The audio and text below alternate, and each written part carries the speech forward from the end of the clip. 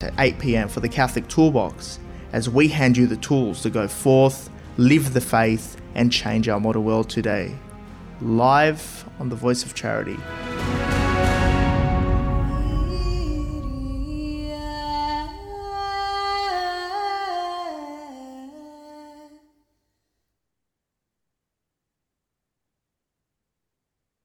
And welcome back to another week on the Catholic Toolbox, the art of practical Catholicism. I'm your host and founder, George Manasseh, here as we equip you with practical tools to live your faith in our modern world of today. And this week, we're going to Purgatory, and we're going in between heaven and in between earth for those who are saved.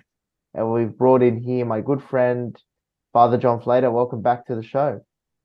Thank you for having me again, George. Always good to be here. Excellent. So we're not going to heaven today. We're not going to hell. We're going to purgatory. Explain to our listeners, Father, what is purgatory?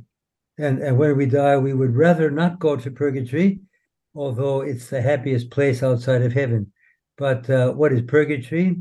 It's that state of purification of the soul after death for those who die with their soul still imperfectly purified, dying in the state of grace, as the Catechism puts it, but still imperfectly purified before entry into heaven. And I always explain it in a simple terms that when you go to heaven, all is holiness, all is purity, all is light, and the soul must be perfectly purified in order to go there. And I always quote the letter to the Hebrews, chapter 12, where it says, "Strive for peace with all men, and that holiness without which no one will see God." And an analogy that I like to is, if we were invited to an audience with the Pope, let us say, or the Governor General of Australia, or the president of some company, we would go with the best possible clothes, our hair in order, we would be clean in every way.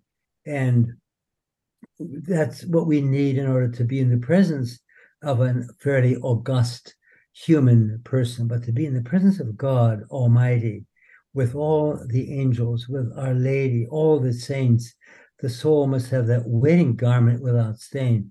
So if we die without that wedding garment, still with stains on our soul, then it'll be purified in purgatory. And Pope Benedict, in his encyclical Spe Salvi, Saved by Hope, speaks about being seared with the fire of God's love. So we're seared by his love, and the souls in purgatory appear invariably on fire. That's the pain of sense. But also there's the pain of loss of not being with God, whom they love dearly and increasingly. That's still a happy place, but it's a place of suffering too. So purgatory, as Americans call it, you should be saying purgatory. But you've gotten used to the Aussie accent, so now it's purgatory for you. Yes. Excellent. So purgatory is not a second chance. That's probably one of the biggest misconceptions that some people think. And I think we were wrongly taught by when I was younger that purgatory was the place you go and you decide if you want to go to heaven or you want to go to hell. I don't know who taught me that, but that was clearly erroneous. But so it's not an option. It's not a place where you get to choose. No, you've made your final choice before you die. And we've seen cases in my book, Dying to Live. There are cases of people who at the very, very last moment of their life chose God where before they hadn't. So, but the choice must be made before we die. But you said it's not a second chance, but in some sense, God in his mercy gives us a second opportunity. This is the way I like to look at it, that God could have said that we die in the state of grace, but with our soul imperfectly purified. And he could have said, well, look, I'm sorry, you can't come to heaven like that. You're not going to go to hell, but we have a place for you, and let's call it limbo, where you'll be very happy, but you will never see God. And our soul was made for God, as St. Augustine says in the Confessions, you made us for you, and our heart is restless until it rests in you. But these souls will never rest fully in God, seeing him face to face. So God gives us a second opportunity after death to be purified of what we didn't purify voluntarily in life. And that, as we know, is a state where we can't do anything on our own to hasten our exit from purgatory and our entry into heaven. We depend on people on earth to do that for us. That's why we have all the suffrages, all the masses, the prayers, hours of work, mysteries of the rosary, and whatever, offered for the souls in purgatory during this month. So we can be helped by others in purgatory, and at least it's a second opportunity to be purified so that we can go to heaven when we die. And it's very, very relevant to be speaking about this topic within this month because it's the month of All Souls. Many people are making way for Christmas already, Christmas decorations. In logistics, it's the Christmas rush. But really, we're still in the month of All Souls. And we still need to be praying and making up a lot of penance for the souls in purgatory and those who've gone before us.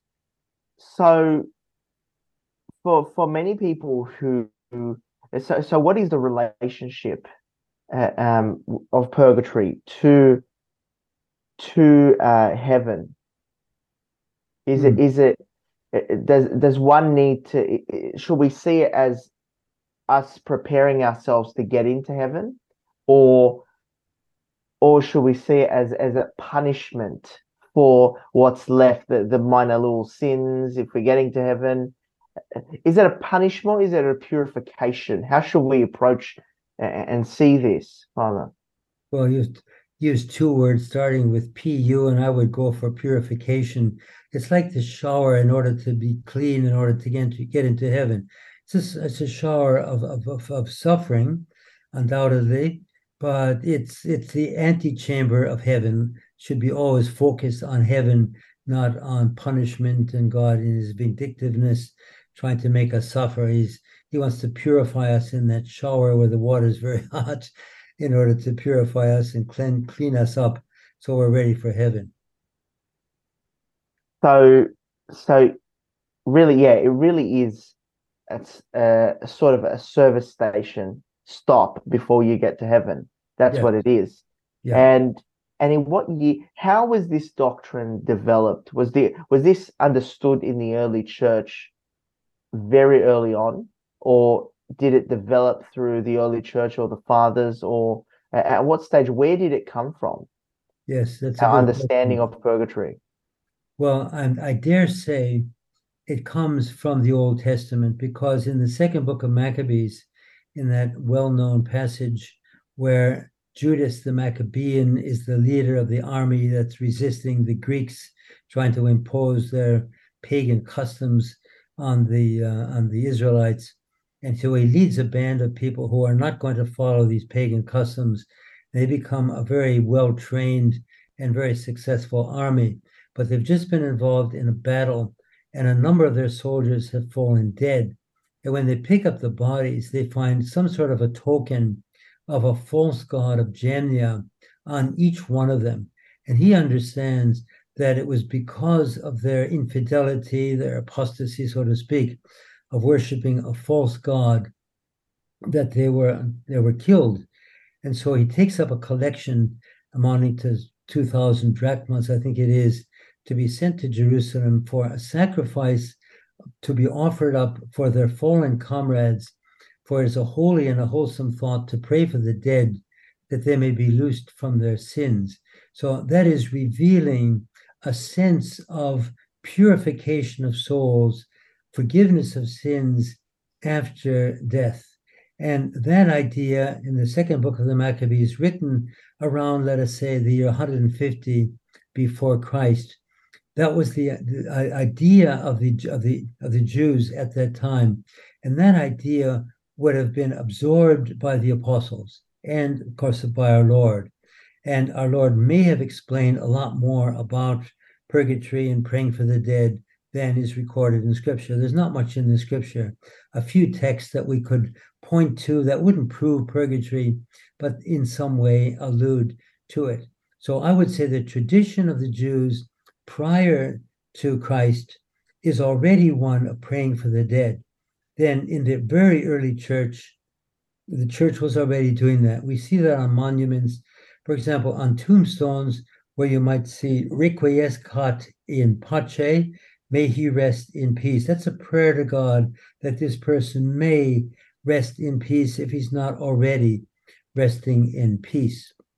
And then, of course, St. Monica, the mother of St. Augustine, when she's dying, and the two sons are there, Augustine and his brother suggests that he should die in North Africa, where she came from, and she says, "Bury me wherever you will. All I ask is that you remember me before the altar of God."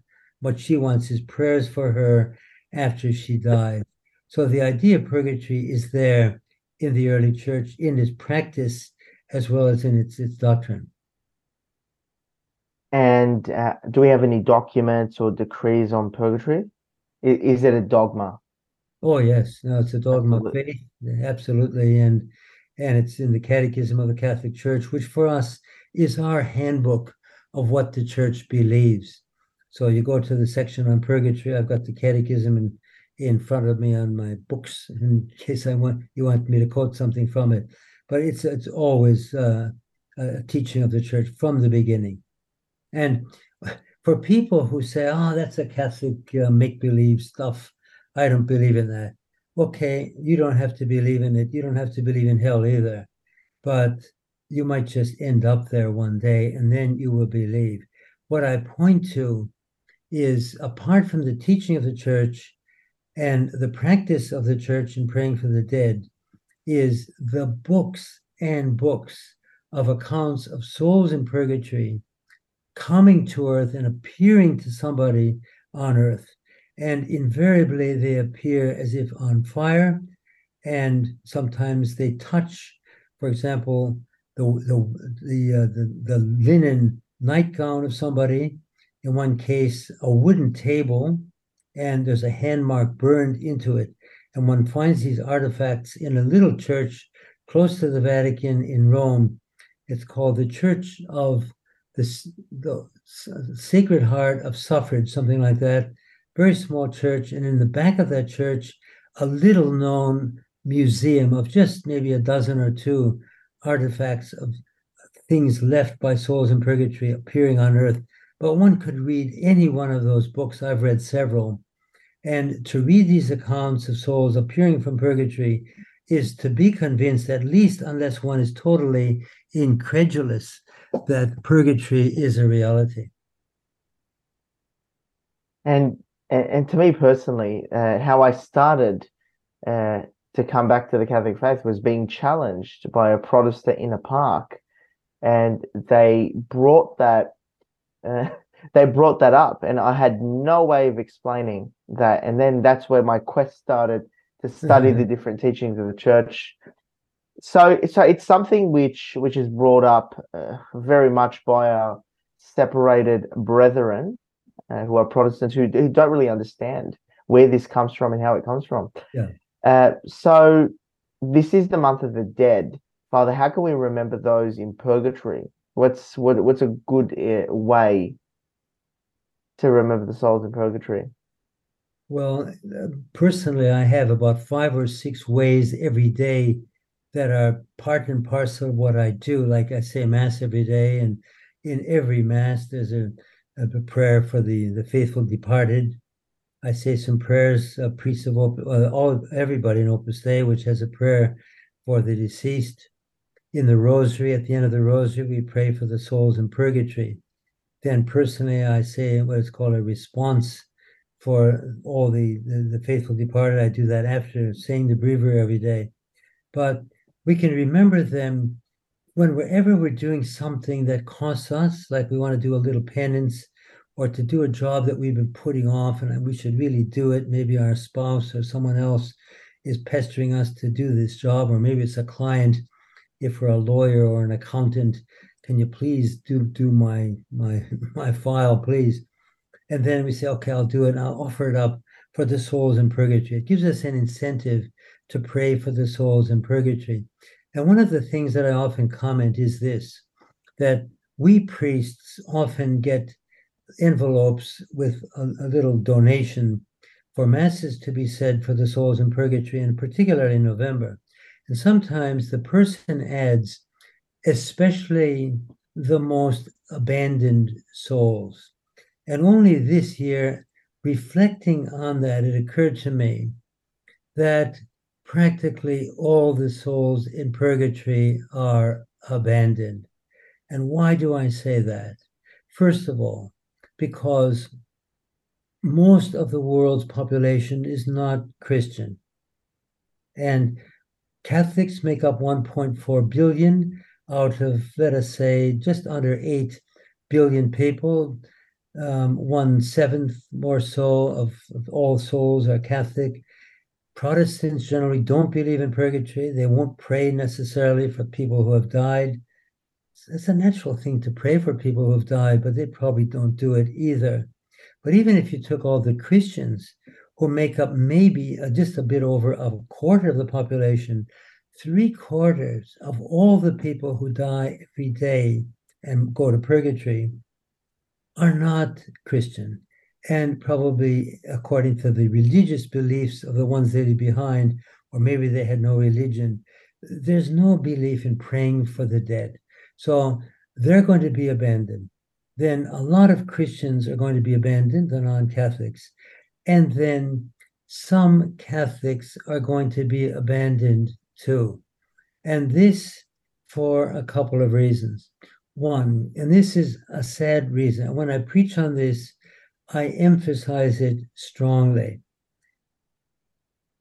Some people who die are exceptionally good Catholics. And let us say their children are practicing the faith too. And so the priest in the homily or in his words of advice after the person has died might be insinuating, if not stating, your mother is in heaven. We are certain of that. She was so good. She was such a saint. And God bless her and God bless your family for having a mother like that.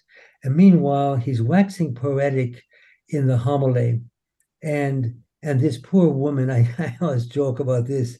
She's lying in the coffin in front of the altar, trying to bang on the lid of the coffin. And of course, she can't do that, to say, for heaven's sake, tell them to pray for me, because she's not in heaven yet. And she's on her way to heaven, but she's not there yet. One of the accounts that I often use these days is one that I read in a book called, no, I can't remember the name of the book, but it's accounts of souls who have died and appearing on earth from purgatory. And it's a man who died in France in, I think it was around 1870.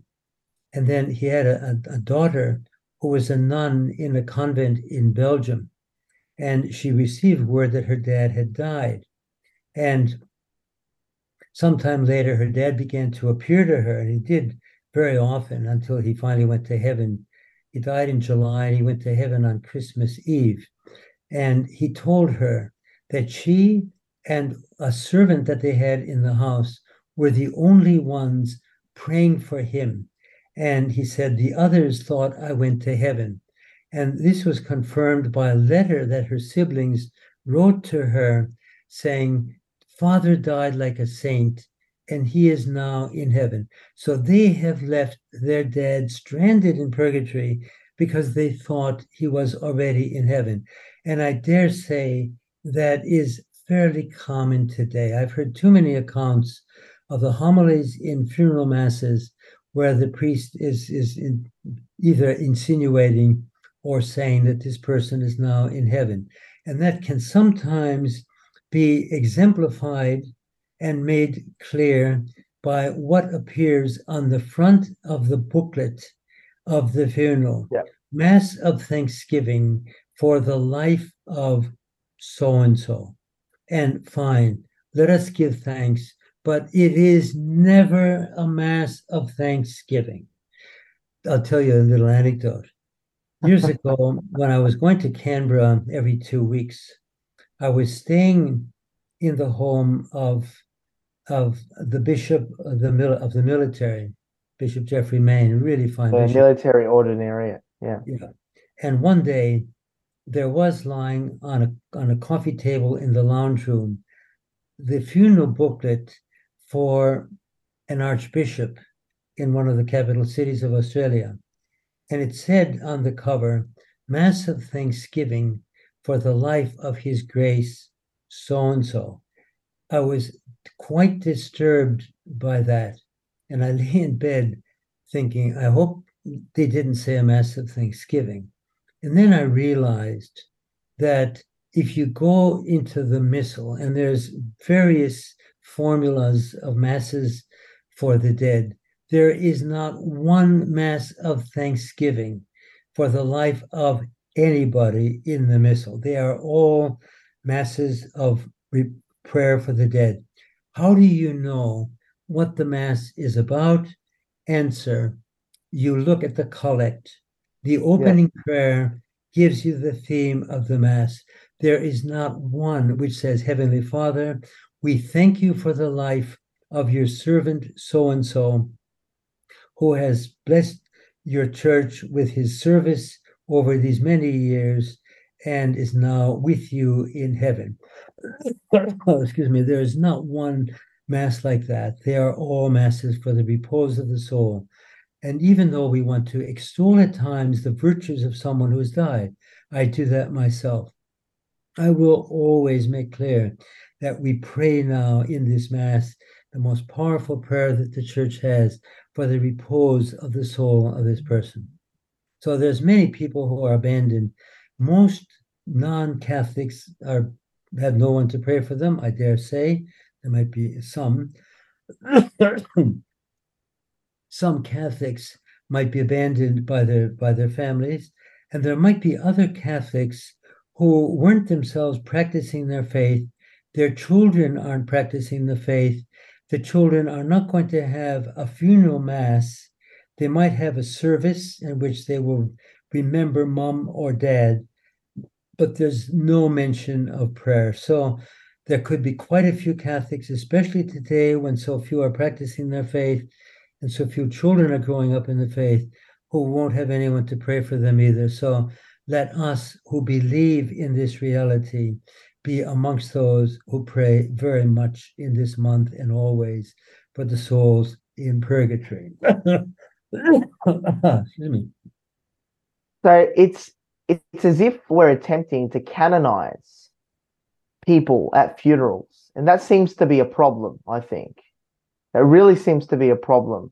Right. And there's very few funerals from my own personal experience that I've gone to. There's probably about one or two that have been prayer centered for praying for that person, praying for their salvation, and living the lex orandi, which living the lex credendi of our faith, our belief of the last four things, being reflected in the actions and the rituals of the Mass. And I think we need to be conscious of this. This is a very, very bad rabbit hole to go down, to really canonize somebody as if, you know, everyone has a reasonable hope that we're saved. That's, I mean, we all want to get to hell. We all want to become saints, and God is merciful, and we will need to save our soul. And that's the point of the Catholic faith, is to save our soul, to get us to heaven. But we need to accept God's mercy, and we need to follow the path of Christ. There are conditions. So I think these sorts of services can send a wrong message against what we believe. So I think, yeah, we should keep things Christ-centered and praying for the individual who's passed, Father. So, George, let me tell you an anecdote which exemplifies exactly what you were saying. I was attending the funeral of someone who had died along with a priest friend. And after the funeral ended, this priest said to me, "This is extraordinary. Saint Josemaria, or Monsignor Scriva, because he knew the founder of Opus Dei, um, died, let's say, 15 years ago, and they haven't even beatified him yet. And this woman died just in the last week, and she's already canonized." It's sad, and then that's why this program is so important. I think that we spread the message, and let us be selfish about this too, because if we are amongst those who pray very much for the souls in purgatory, God, in His mercy and His justice, will make sure that when we die, if we go to purgatory, we will have many people to pray for us. We can be assured of that. Yeah, so there's many ways, and we'll talk about that in the tools, some practical things that we can do to take action with remembering the dead who've gone to purgatory. So, do you think there's enough discussion about the last things in homilies, in catechetical programs, to really alert us, to kick us back into reality that, well, not everybody gets into heaven? To kick us into the reality that we have to fight here on earth. We are the church militant. We must fight sin and temptation day to day to get to heaven, to grow in sanctity, to grow in holiness. Do you think there's enough of an emphasis today in our means of catechesis that we have in the life of the church and outside to allow people to understand? There are three places we can end up, when we die, because I think people need to be aware of this. Well, I can't really answer for anything other than my own sphere of activity, because I don't know what goes on in all the programs of catechesis, and we certainly have the Catechism of the Catholic Church, which makes it clear. But I dare say there's not much mention of these things. And I have heard that in catechesis for young children, we don't talk about hell, we don't talk about mortal sin, we don't want to scare them. But this is doing them an injustice not to tell them of the consequences of sin and what they do wrong, and about the beautiful heaven that awaits us, but also the hell that is there if we don't repent of our sins, and about purgatory. And I dare say purgatory probably is the one that gets the shortest shrift in homilies or catechesis. And it is just so important. It is well, let me just tell you something else that I quote, and I always say to the listener, look, take it or leave it. But in some supposed, let us say, apparitions of Our Lady somewhere on this planet in the last 50 years, one of the visionaries asked Our Lady, when people die these days, where do they go? And she answered in a way that I have questioned my priest friends. I said, just fill in the blanks. And I'll give you the answer straight away, but I just fill in the blanks with A, B, and C, and they all get it the same, which I do too. When people die these days, Our Lady is supposed to have answered, most go to purgatory, a smaller number go to hell, and only a few go directly to heaven. Now, that is sobering, but it is consoling in another sense, because now I've written in the Catholic Weekly on whether more people go to hell or to heaven. I'll just give a brief summary of that. Based especially on Scripture and our Lord's words, strive to enter by the narrow gate, for the gate is narrow that leads to life and is wide that leads to perdition. And how narrow it is that leads to life and how few there are that find it. I mean, our Lord says that in different ways in the different Gospels, implying that very few go to heaven and a lot of people go to hell.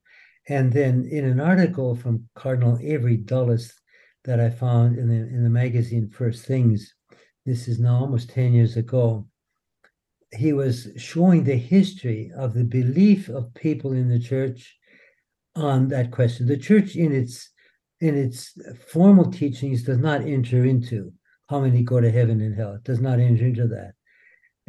But the belief of theologians, saints, and whatnot, up until the 20th century, was that there are more people in hell than in heaven, based on our Lord's words.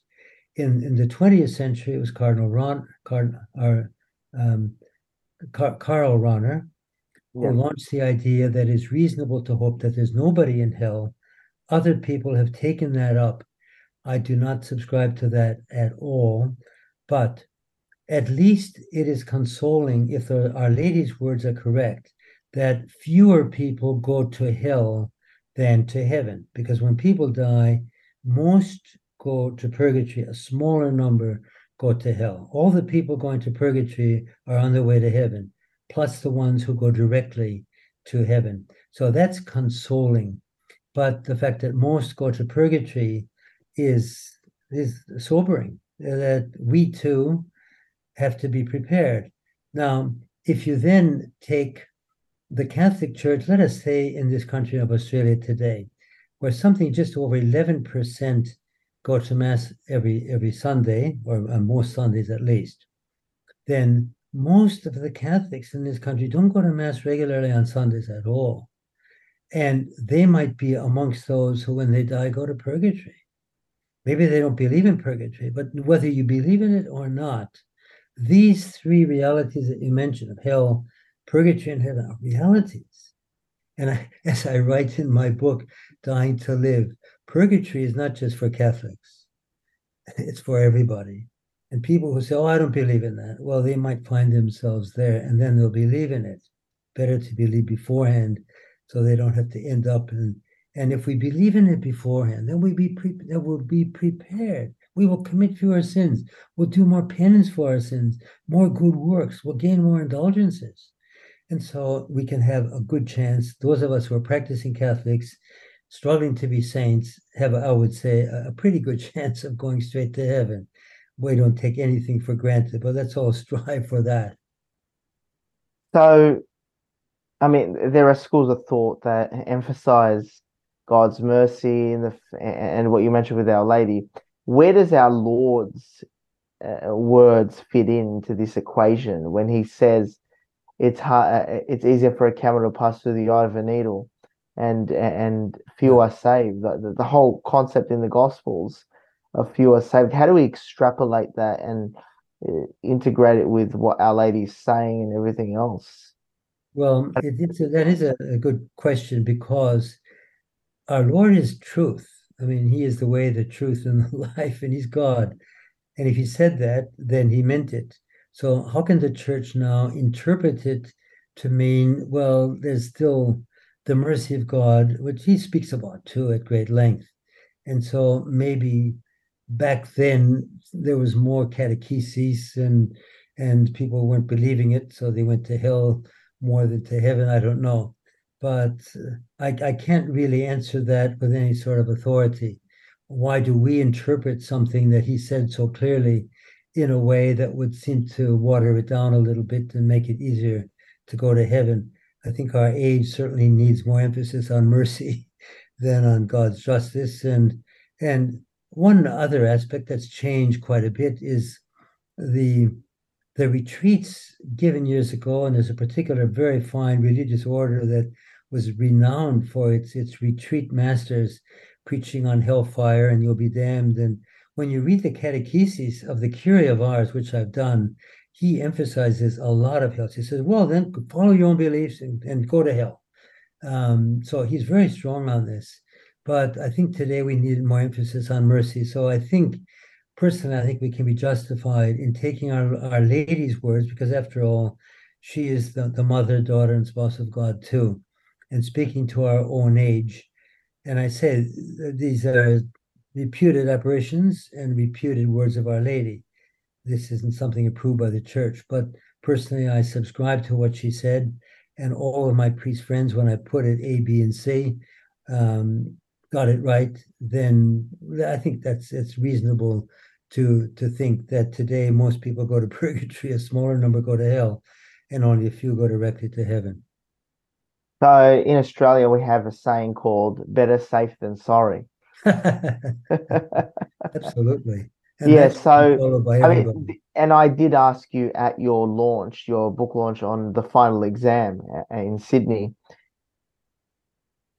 isn't it better to take the path or the path that says it's harder to get to heaven, and let's strive harder to assure ourselves that we get to heaven, and not to be so optimistic.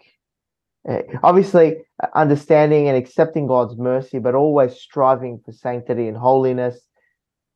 I mean, and that's probably the best way. I mean, you read the lives of many saints. They never stopped and said, "Well, I'm going to heaven. I better kick back and relax."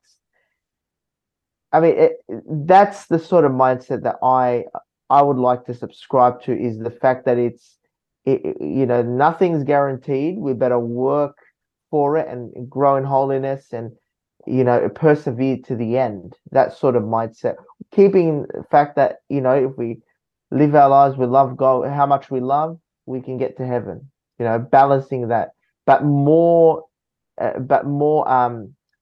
with a heavier weight towards the fact we need to strive towards holiness.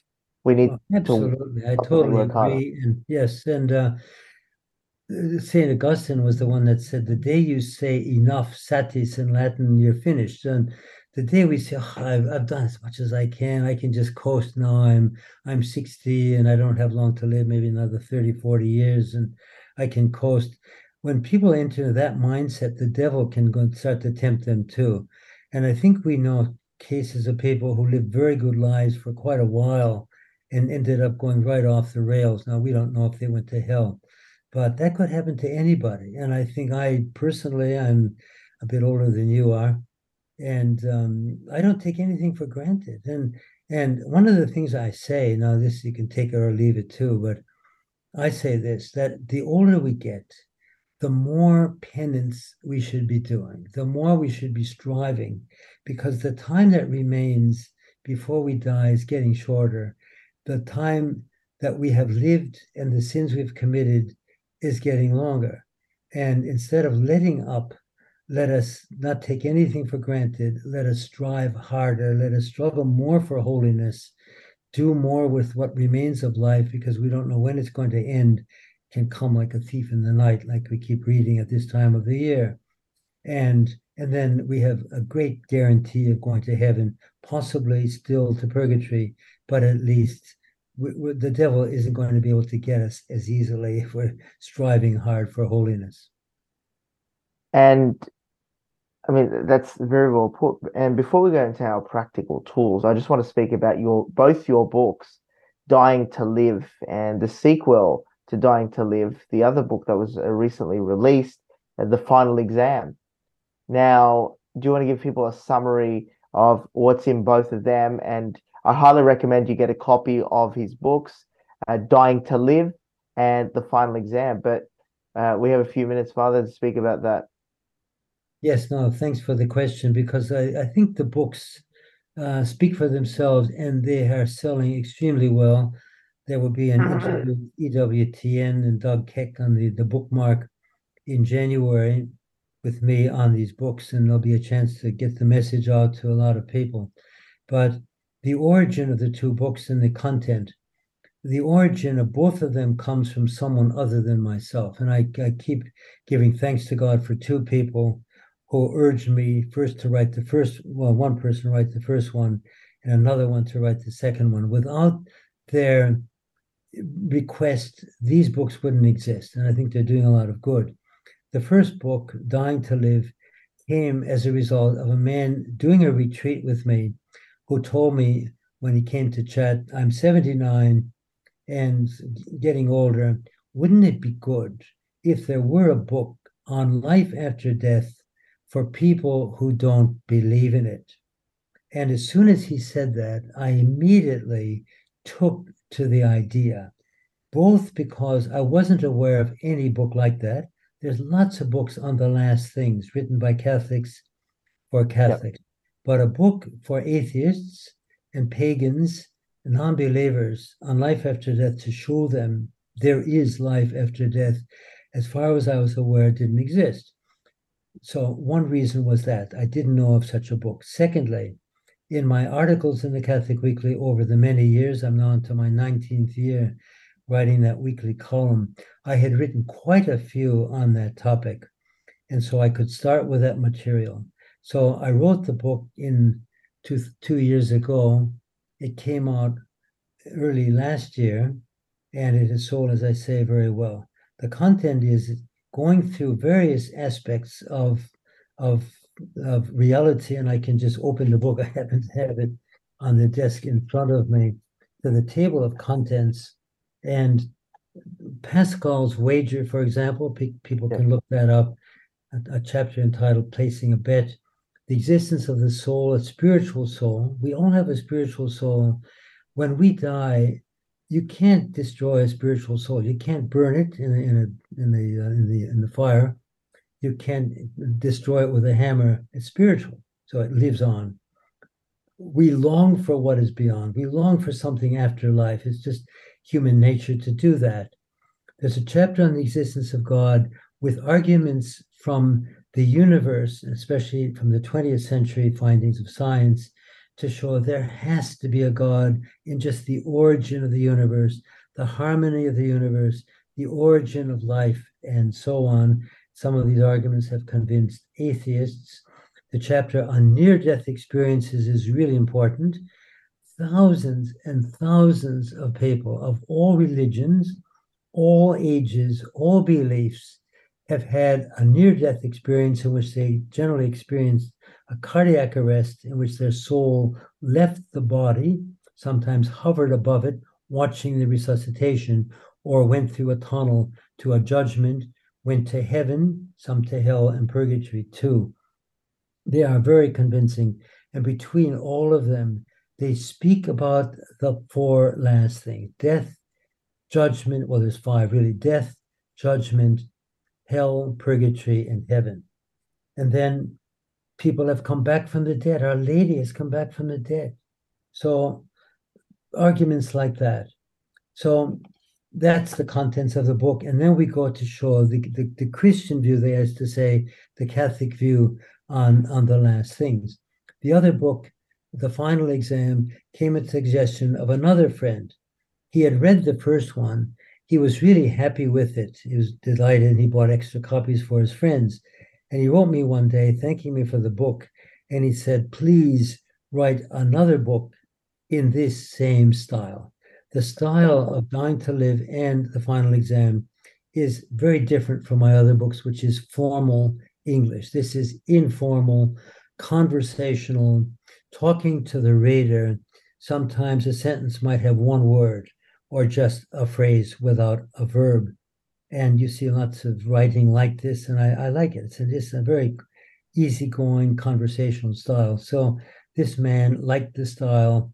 Write another book in the same style. I thanked him for the suggestion and had no intention whatsoever of writing another book. I had written the first one the year before, and I don't have time to write books. I mean, I say that, and then, but as I write in the beginning, the forward to the final exam, it just goes to show that there's always time for something you really want to do. And last year, with some health issues, that gave me more time, and the real desire to take up that suggestion, having prayed about it one day. I was just praying in the chapel about the suggestion, and I thought that the thought process went like this. Well, if there's a topic perhaps related to the first one about life after death, for which I've already written quite a bit, it might be worth thinking about. And then God obviously gave me an answer. The final chapter of Dying to Live is entitled, What Must I Do? So the reader has come through reading the book and is now in the final chapter, still with us, hasn't thrown the book in the rubbish, and is asking, okay, I believe in life after death. What must I do to be saved? And so there's a few suggestions. The idea that I had in that prayer was elaborate on that final chapter. And what I came up with, because I had already written a whole book of instructions in the Catholic faith entitled Journey into Truth, which has its DVDs as well, which have been shown on EWTN. And I've already written that whole book. The third part of that, like the third part of the Catechism, is on moral life in Christ. So all I needed to do was to take that material and reword it. So I wasn't basing anything of morality on the Bible, but rather all on common sense and the natural law.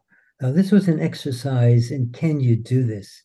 Can you justify all the church's teachings, not only the basic 10 commandments, but the finer points of each one of them, like the use of contraception, like homosexual acts, like euthanasia, and so on, from the point of view of the natural law? And of course, you can, just as Paul VI did in writing Humanae Vitae in 1968.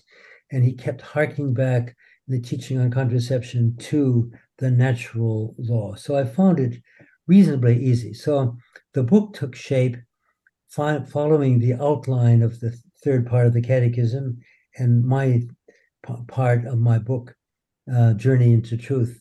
And I started writing it, by the way, last year, that is to say 2022, on the 1st of July, which is the first day of the last 6 months of the year. And I set myself the target of finishing that book by the 31st of December. I've got 6 months to write this book. Now, I had to take advantage of every available opportunity to write something, but I surprised myself. I was giving a retreat to the Carmelite nuns in Launceston in Tasmania, and I knew that was in October, and I knew that I would be able to finish writing the first draft while I was there, which I did. So in 4 months, I had finished the first draft, a couple more months of refining it and sending it out to other people. And by the end of the year, it was in the hands of the publisher, and it came out early in 2023. So I think it's doing a lot of good as well. And that one just goes through the Catholic belief of general moral issues like the role of conscience, the different types of laws, the role of the emotions. There's a whole chapter on suffering, because on how we take suffering can depend. We speed our way into heaven, or we may suffer longer in purgatory, or even go to hell, cursing God for allowing us to suffer. And then it goes through the 10 commandments one by one, basing everything on the natural law. And then the final chapter in that book is entitled the same as the book itself, The Final Exam, and what can we expect in the judgment itself. And one of the key ideas there is based on the parable of the talents, which we had in Mass just recent on Sunday, that we're all going to be judged differently. Even though we might be the same age when we died, some have been given more talents than others. Someone like me, a priest, and a priest of Opus Dei at that, has had far more formation in theology and philosophy, formation received in Opus Dei, than the average person and even the average priest. So God has given me more talents. God can ask much more from me than he can ask from many other people. So I always ask people to pray for me when I die. Don't say, oh, what a good priest, he went to heaven. We're sure of that. Pray for me, because the Exactly. is a lot bigger than a lot of. Excellent. That's absolutely amazing. Let's go into 3 practical tools. What can people do to remember those in purgatory, those who've gone before us? What can they do to take action, especially as we wrap up this month of November? It's going by very quick, so let's take the opportunity, not just in November, to really emphasize it in November, but to carry it through the rest of the year. What can we do, Father? What are some 3 practical tools to take action? I know you're always going to ask me that question, and I haven't yet, and the many times I've been with you, even thought beforehand on the practical tools. So I'm going to have to think off the cuff. But as you were asking the question, the first thought that occurred to me is, we all know people who have died, personal friends and relatives, or we're reading about them in the newspapers on a daily basis. And now people are dying in Gaza, they're dying in the Ukraine. and they're dying in airplane crashes and in so many different ways that we hear about in the news practically on a daily basis. When we hear that piece of news, we think, well, there's another soul that has left this life to go into eternity. Where have those people gone? We don't know. Let us pray for them, no matter how evil we think they might have been. God can save anyone at the end. So pray when you hear someone has died, pray for their souls, no matter whether they were Christians or Catholics or Buddhists or Hindus or atheists or terrorists in a suicide bombing. We don't know. Pray for them. Then remembering this reminder, the death of people will remind us of these three main states of hell, purgatory, and heaven. So when we hear that someone has died, we can be reminded of purgatory and then pray for them again, but also think, well, I'm going to die one day. I don't know when or how. It could be tonight, it could be tomorrow, could be in 20 or 40 or 60 years. But what am I doing to prepare for purgatory myself? Remembering the souls in purgatory helps me to change my life so that I commit fewer sins. If I'm a Catholic or have confession available, and the Orthodox generally do, some Protestants do too, go to confession or at least confess your sins to God. Do more penance is another tool, if you like, a separate one.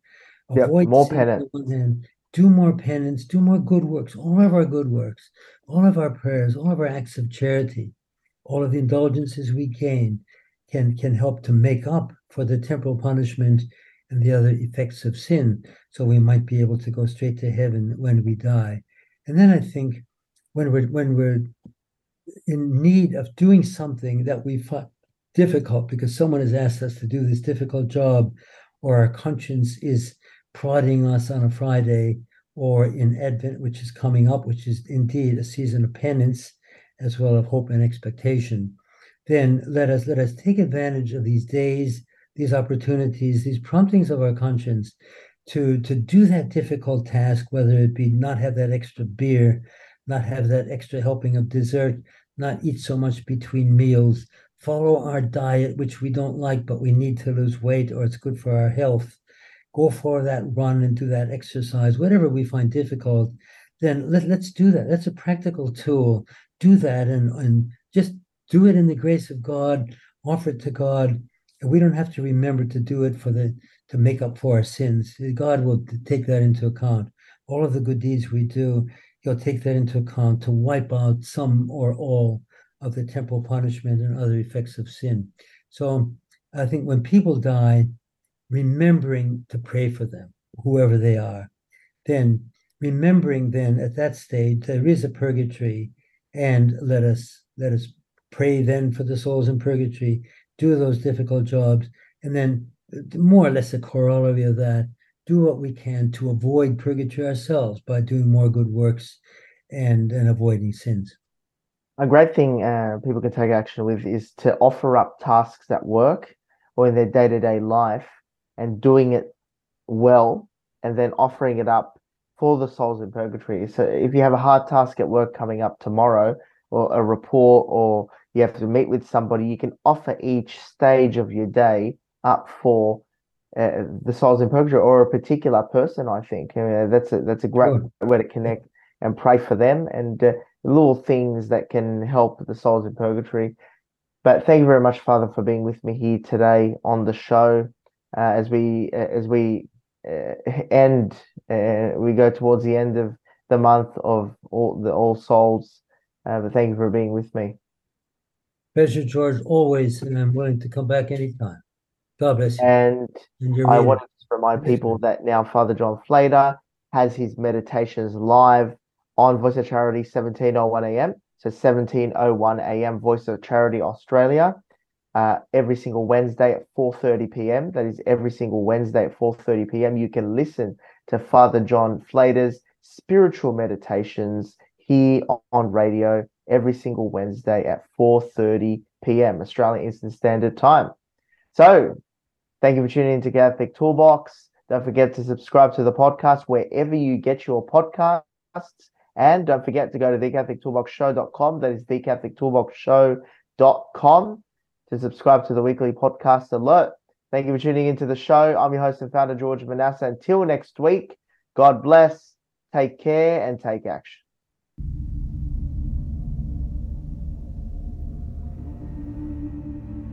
In this era of grave spiritual crisis, it is not enough to simply know about your Catholic faith. That is why we need a Catholic toolbox to equip us with the practical skills necessary to live our Catholic faith to reach our ultimate goal, which is heaven for all eternity.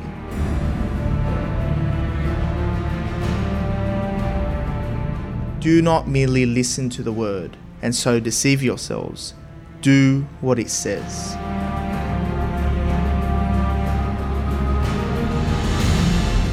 Join us every Tuesday night at 8 p.m. for the Catholic Toolbox as we hand you the tools to go forth, live the faith, and change our modern world today.